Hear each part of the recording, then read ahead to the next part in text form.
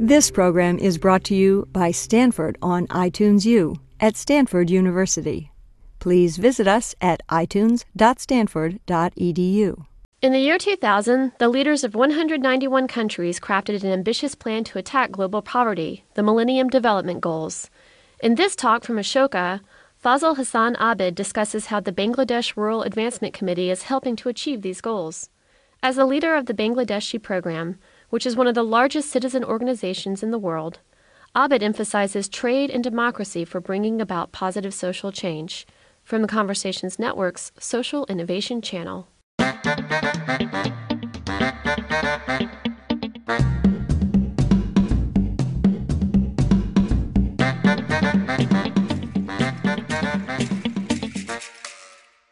Hi, this is Elena Connor. And I'm Eric Nee.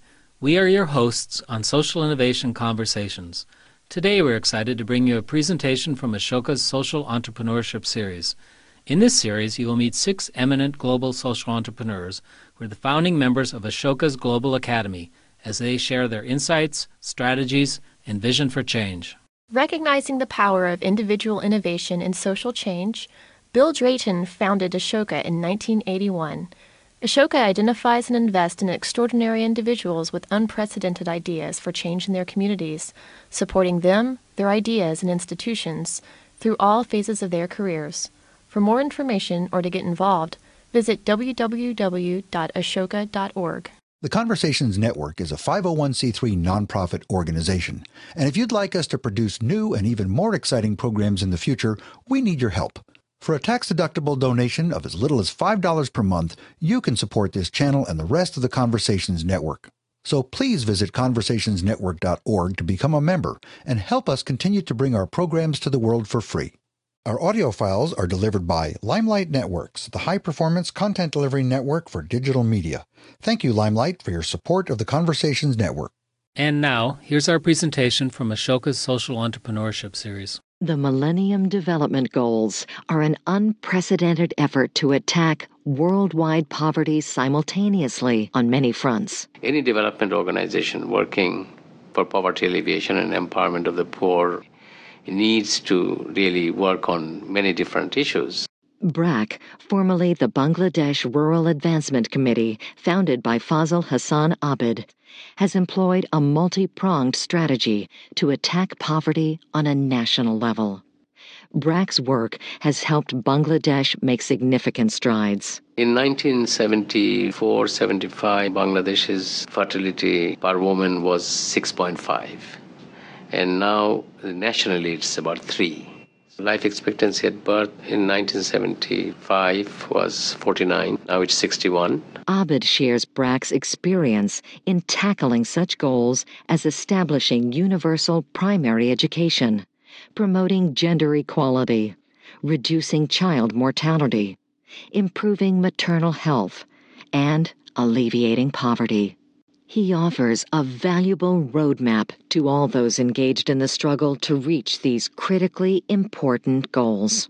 The Millennium Development Goal is multifaceted in the sense that it looks at poverty, survival of children, maternal mortality, environment, all kinds of issues. And I think they're very important issues, and it requires any development organization working for poverty alleviation and empowerment of the poor or development of their country. It needs to really work on many different issues. And BRAC has been one of the pioneers of working on many different facets of life, because we have looked at human beings as an integrated entity. Their needs are multidimensional. You need better environment to survive and flourish. You need education. You need nutrition. You need healthcare. And then when you're looking at a human being with these multifaceted needs, we have tried to provide the basic services so that human beings can operate as a human person, meet all its needs. Poverty is the number one goal, reduction of poverty. And I think in this respect, BRAC's main objective is poverty alleviation and empowerment of the poor. And our basic thrust of programming has been to reduce poverty in Bangladesh. It's not just poor people less than $1 a day, we are trying to help them, but also the poorest 10% of the population who get less than 35 cents a day. These are the people also we are trying to work with microfinance and asset transfer and healthcare and so on, so that they can come out of extreme poverty. So poverty reduction remains our biggest thrust of our programming, and we are hoping that large numbers of our very poor people would come out of extreme poverty by the year 2015. But the problem of nutrition in Bangladesh is great. We have problems of mothers who are malnourished, producing malnourished babies. A lot of children, almost 40% of our children, are born what is called low birth weight. And then again, if you don't provide right kind of food, then of course the children remain malnourished. When they become adults, if you are sick, then you can earn enough, and then therefore you are poor, and therefore the next generation of children are also malnourished and poor, and so the cycle goes on and on. So one has to break that cycle of poverty and malnutrition and lack of earning power and poverty and malnutrition again. So we have worked on a number of different areas in tackling malnutrition at the child at the maternal level, tackling at the adult level, particularly with microfinance and income and employment generation program, to try and get poor people to earn more so that they can feed their children and their family, to try and get Bangladesh out of this cycle of poverty and malnutrition. I think the Millennium Development Goal is a good goal to work towards. Most of the goals or targets set is achievable, I think. And in Bangladesh, I think we will try and achieve all of it, all the goals. The first one, of course, is education of children, whether we could get all children into school and get them to complete primary education. We felt that if we ultimately had to improve productivity in this country, we needed to get our children educated for the next generation to be able to compete effectively in the globalized market. We have one group, which is 8 to 10. We take them into primary schools and provide them 4 years of education, which covers 5 years of primary schooling.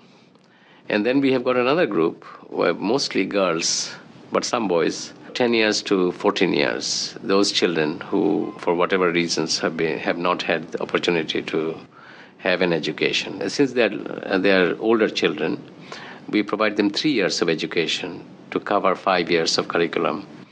And they can do that. Most of them complete 5 years of primary schooling in 3 years. So we have got these two groups of children who come to our schools. The reason for these schools are that there are many children who don't enroll themselves into any primary school. So we wanted to mop up these children who has never had an opportunity to go to a primary school. So that was one. And secondly, we also found there's a large number of children who went into a primary school, enrolled themselves, but then dropped out without any meaningful learning. So we felt that we also needed to provide them a second chance so that they have an access to education, at least primary level education. The reason we call our school system non-formal primary schools is because if we said they were primary schools, the government has got a particular rule as to how many classes you must have, how many teachers you must have, you must adopt the government curriculum. So we felt that we would be outside the government system. We wanted to experiment with new ways of teaching, learning. We needed to develop new curriculum, new materials. So we called our schools non-formal.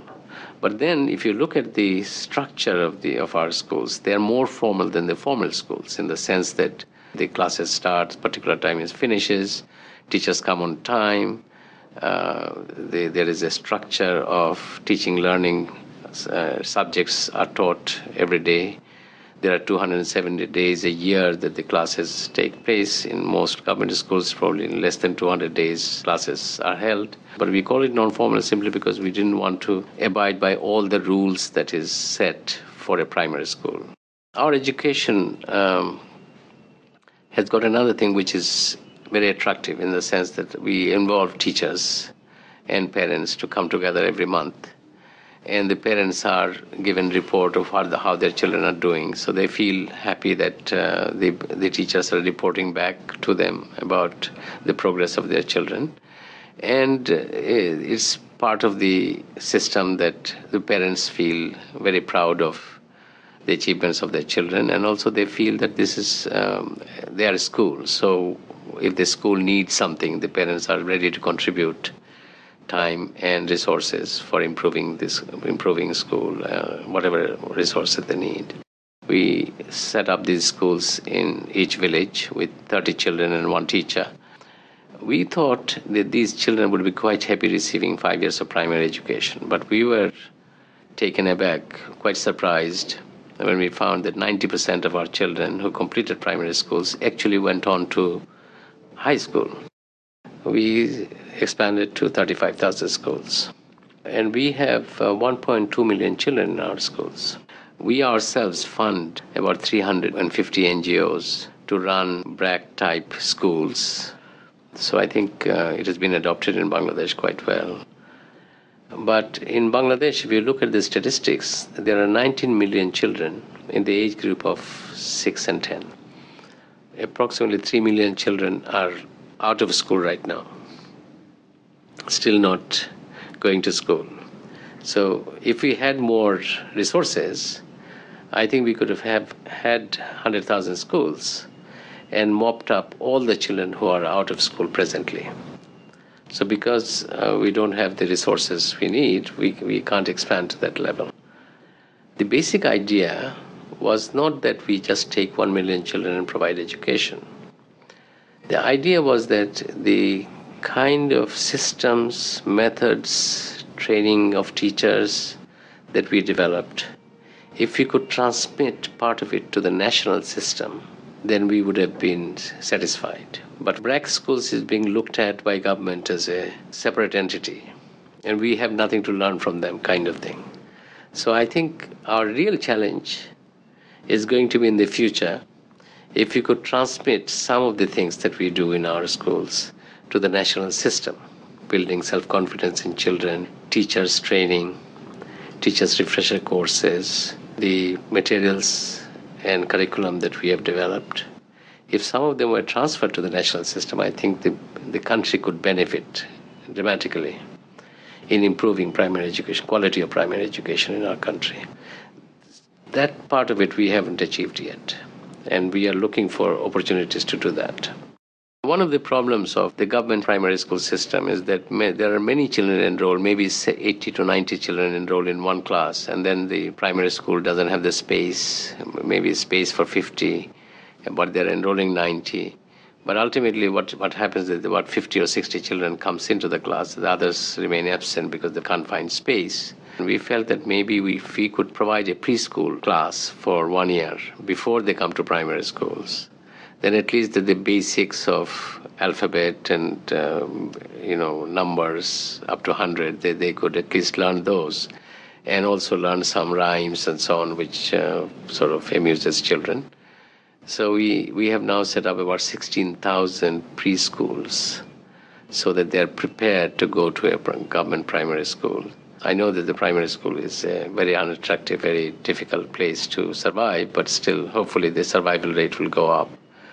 And we are also trying to help primary schools in setting up the class which has got 60 or 70 children. We are trying to build another class by the side of the primary school so that it could be divided into 2 sections. So we are now talking with the government and talking with the community. We are also raising money from the community so the primary school could be expanded. Hopefully, if it works, then we can go national again and try and improve primary education in Bangladesh. What we are facing is that our children are coming out of primary schools and going into high schools. The quality of high schools is really bad in Bangladesh. So we have just taken up a program of improving secondary education in Bangladesh. So out of 17,000 secondary schools, we have taken up 1,000 schools to try and improve quality of education. How do you improve quality of education? Basically, by training teachers And we are also training headmasters how to manage a school system, how to get community to support them more. And also training the village, the school management committee as to what their responsibilities are, what to look for, how to raise money, things like that, so that the school system works. So hopefully, if we are successful in doing that, then we can take up a larger program in the next phase, take up all the 17,000 schools and try and improve that. We need to not only get children in schools, but also provide a quality education, and which is not happening in Bangladesh yet, whether it is primary or secondary. So I think basically we need to work on that a lot more. The other goals are women's equity, gender equality, particularly women's role in society. BRAC has been working specifically on a number of areas vis-a-vis women. Almost all of our microfinance clients are women, so we are trying to develop economically our women in Bangladesh. Women's education in Bangladesh, we are attaining almost parity in primary education in enrollment of girls and boys. When we started our school system, we decided that since majority of the children in primary schools, in the government primary schools, are boys, and at that time the ratio was 65% boys and 35% girls in government schools in the late 80s. And we decided that we will reverse that ratio. We'll get 70% girls and 30% boys in our schools. And we found that when we set up a school in a village, it's the boys who the parents would bring for education in our schools. But we said no. In this village, unless we get 70% girls, we won't even start a school here. So parents were forced to bring in their girls who didn't go to school before into our schools, because that was one way of getting more girls into our schools. And we also felt that girls' education, if it is going to be primary education, girls' education is in fact more important for child survival, for welfare of the family than boys' education. We felt that these 11 to 14-year-old children whom we have in our schools, we felt that if they didn't pursue education further, if they didn't go to secondary schools, we felt that we needed to get them to retain their literacy and interest in education, even when they left our non-formal primary schools. So we started to organize clubs for them. So every week they have got a club day. In one of the primary schools is designated for the what we call Kishori clubs. So they come in, borrow books, play various kinds of games that we have provided them. And so the clubs ultimately became quite a hub of activities for these young girls who graduated from our schools. And later on we decided that these adolescent girls, ultimately they will get married and they will become mothers and so on. So why shouldn't we give them some training as to what they are going for? So training on child health, their own health. Then some of them said that we want to do something professionally. So some of them also became photographers. So all kinds of training started: poultry, livestock, fisheries, all kinds of things. Then later on they said we want to borrow money to get into various kinds of enterprises. So we have got a small fund now reserved for young adolescent girls.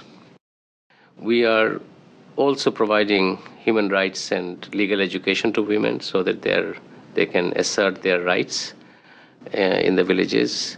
And we provide also legal aid for any violence against women.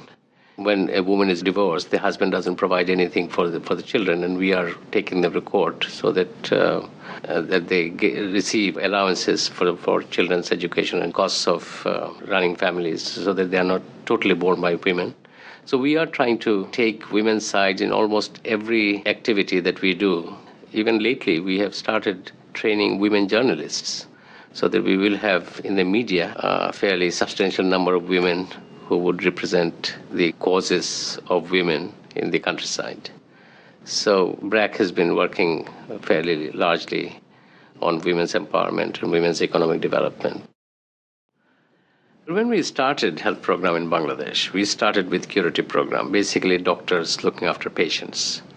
But we realized that just curative service is not going to change the disease pattern in Bangladesh. We need to look at how to control diseases, how to prevent diseases. So basically, the idea of immunization of children so that they get less disease, family planning services so that women don't suffer from other things associated with births.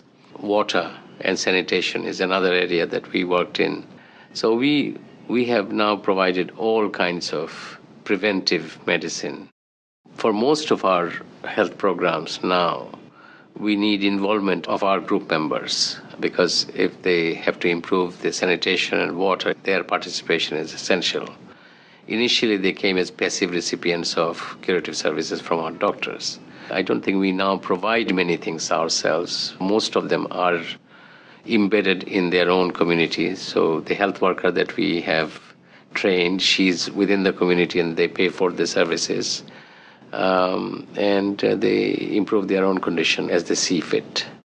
In our basic health program, what we call essential healthcare program, our Shaistho Shebikas, the village health workers, they are providing basic services like antenatal care. Every pregnancy is being monitored, postnatal care, some basic nutrition, folic acid and iron for every pregnant woman. So she's a group member.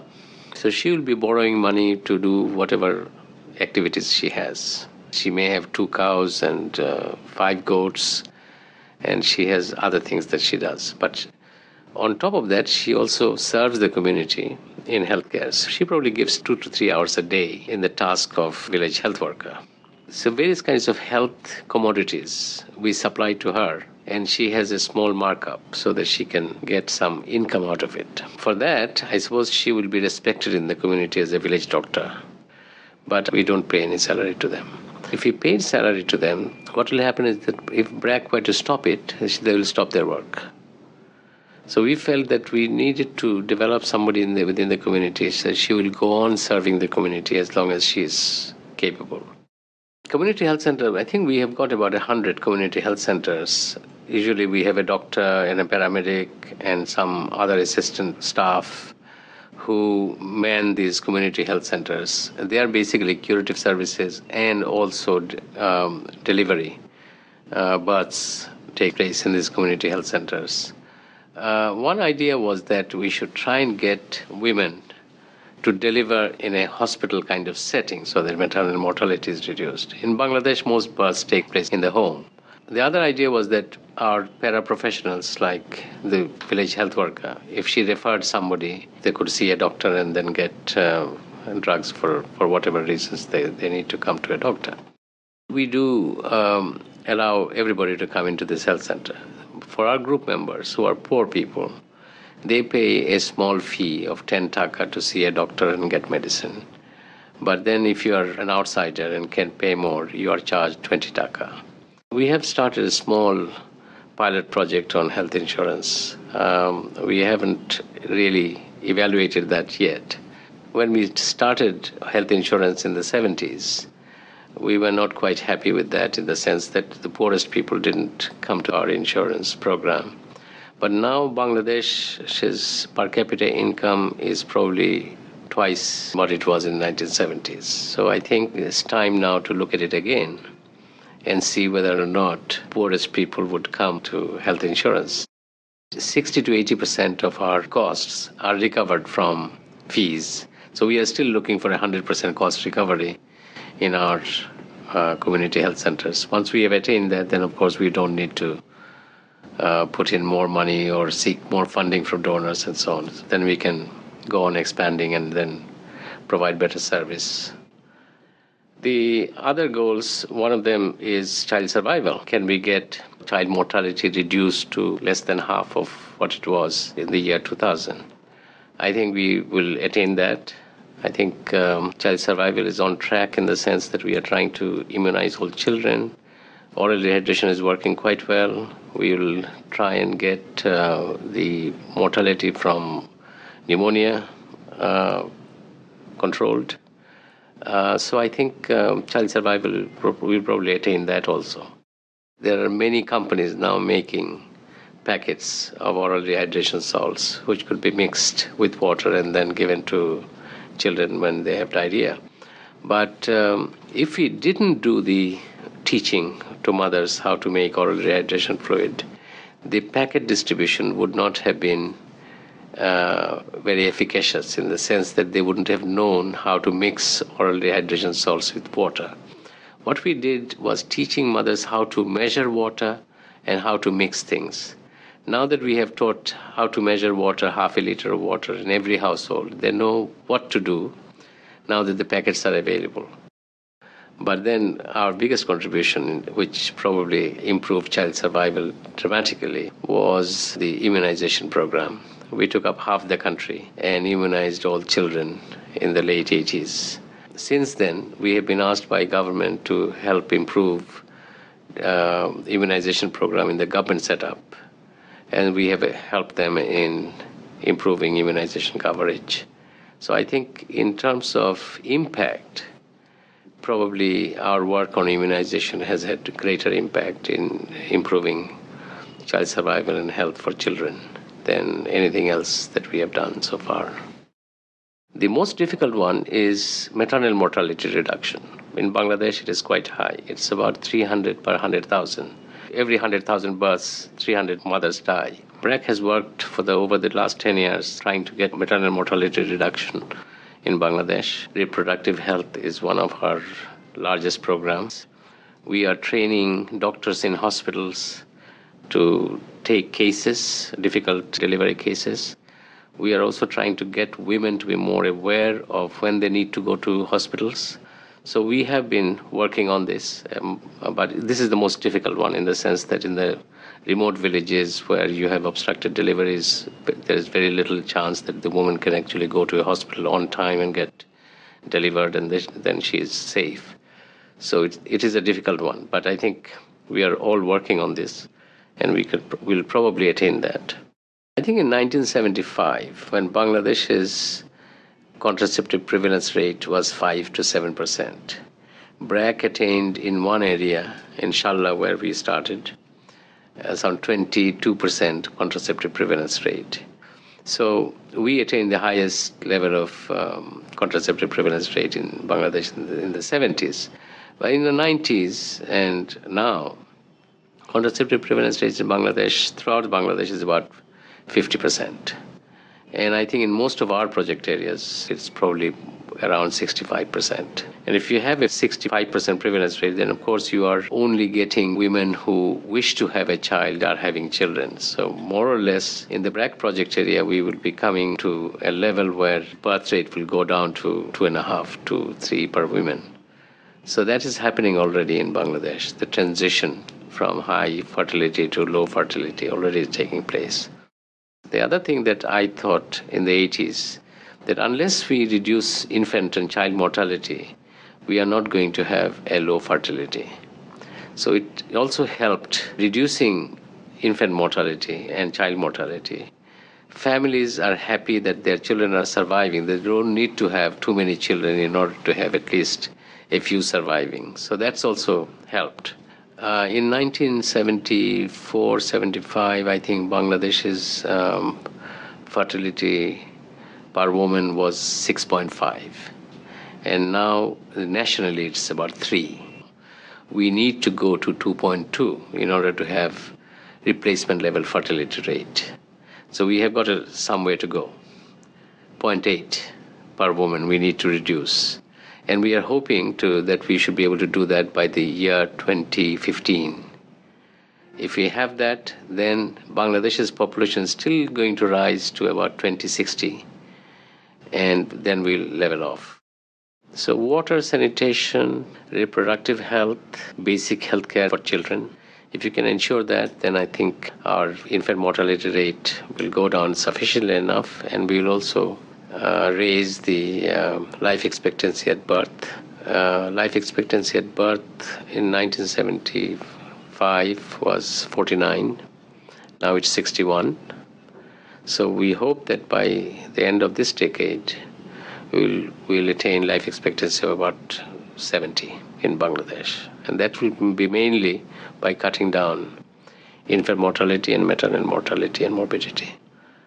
On control of diseases, HIV, AIDS, malaria, and tuberculosis, BRAC is already involved in eradication, if not eradication, control of tuberculosis in Bangladesh, and we have got a fairly large program covering the entire country.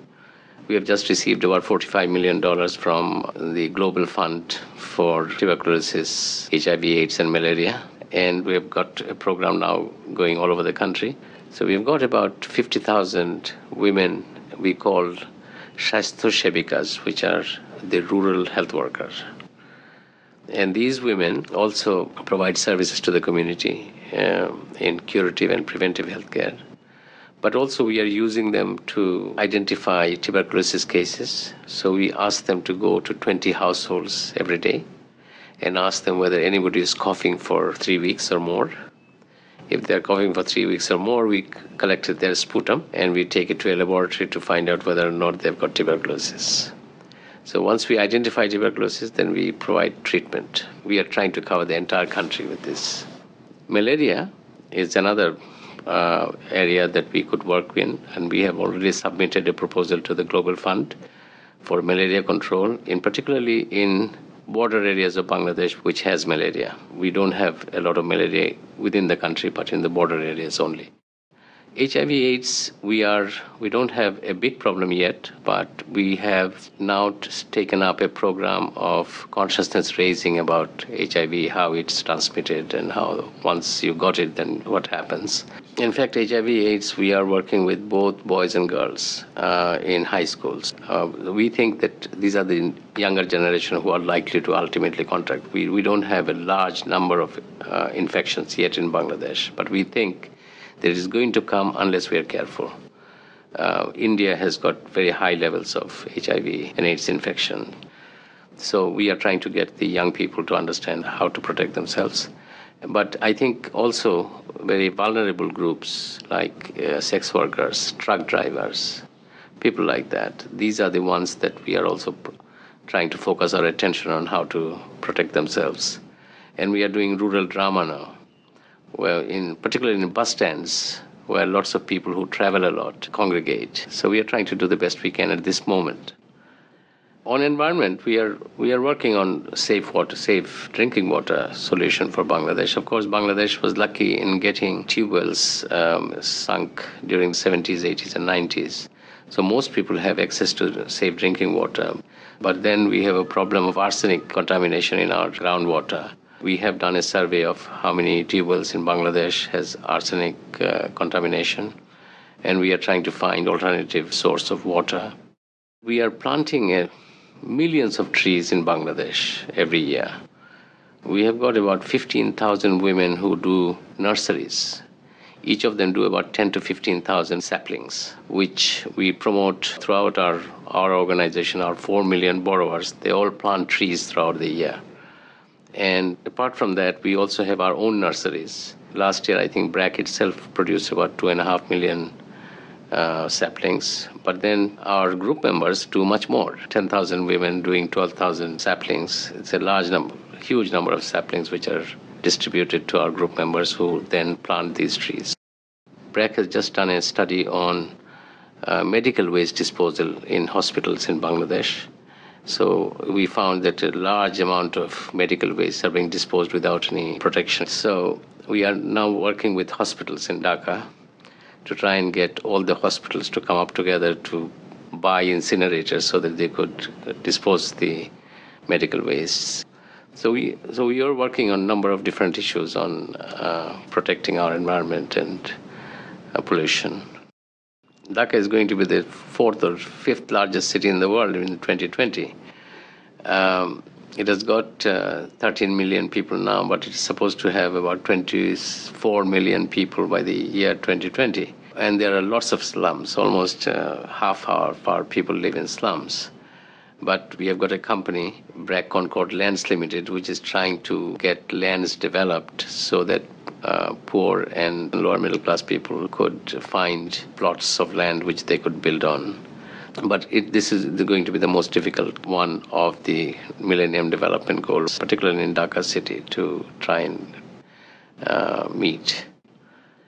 The Other goal, of course, is to mobilize more resources by donors. And I think at this moment we have something like 55 billion development assistance is flowing from donor countries to developing countries. And a friend of mine, Jeffrey Sachs, the economist, worked out that we need something like $150 billion annually to be transferred so that Millennium Development Goal could be achieved. Even if we receive $100 billion annually, I think it'll be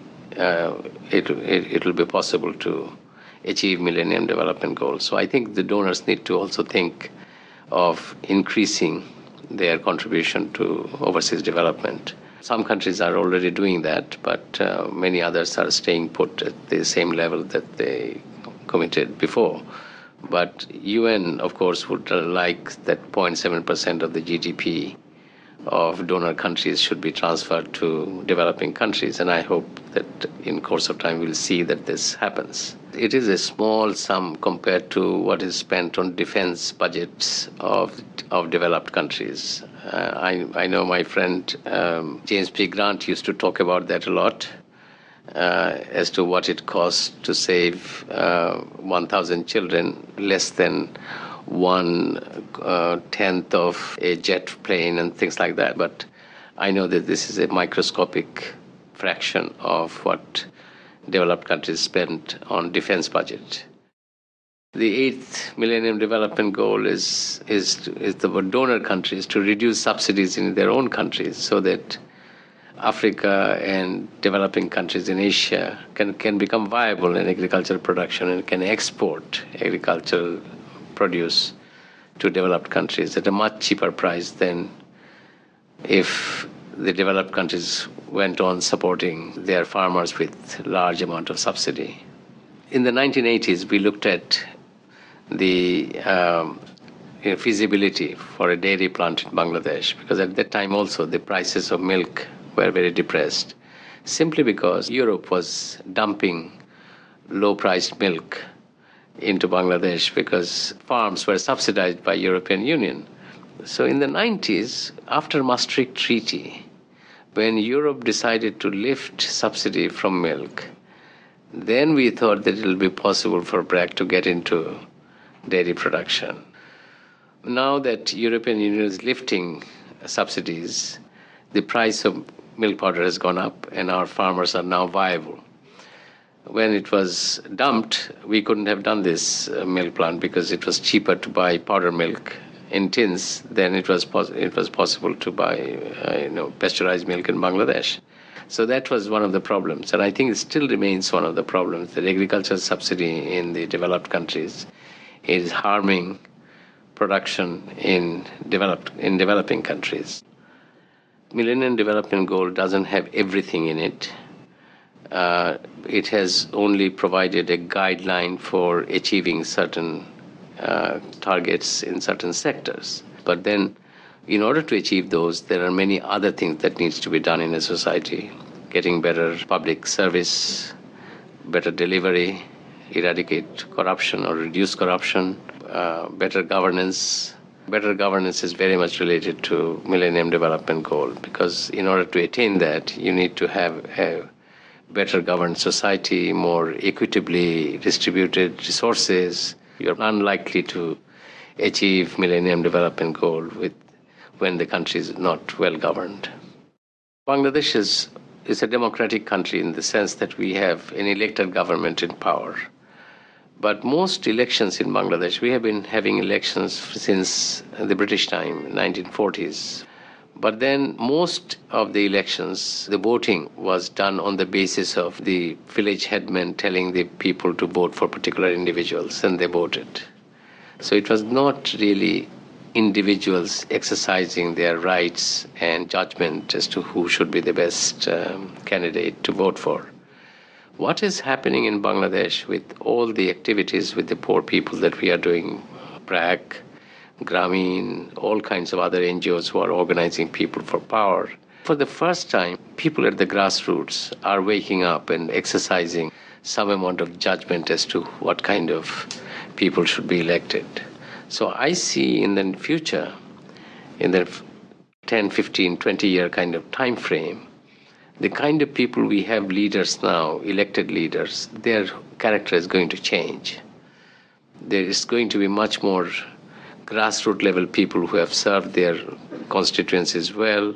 They are the ones who are going to be elected. Once these people are organized and know how to exercise their rights through the electoral process. This is coming up in Bangladesh. So our democracy will be much more strengthened through the process that we have started with, working in the countryside, organizing people for power.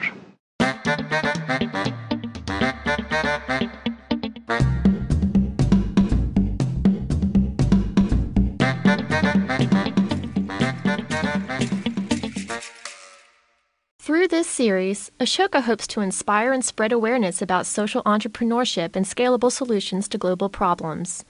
The series is being used in the education arena, among businesses interested in corporate responsibility, by international development and civil society organizations, and by individuals seeking new careers and innovative ways to change the world.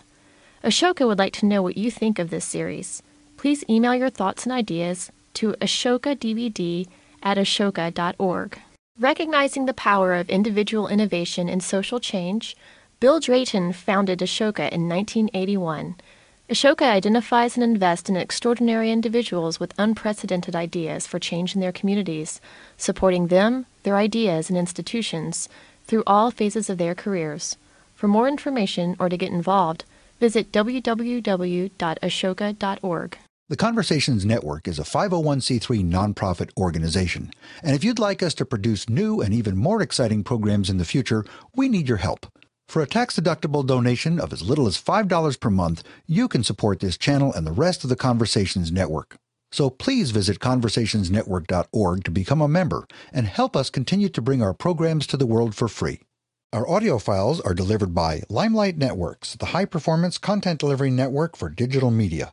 Thank you, Limelight, for your support of the Conversations Network. The post-production audio engineer for this program was Stephen Eng. Our website editor was Sathyesh Chakravarthi. The series producer is Liz Evans. My name is Eric Nee, and I hope you will join us next time for another program from the Ashoka Social Entrepreneurship Series.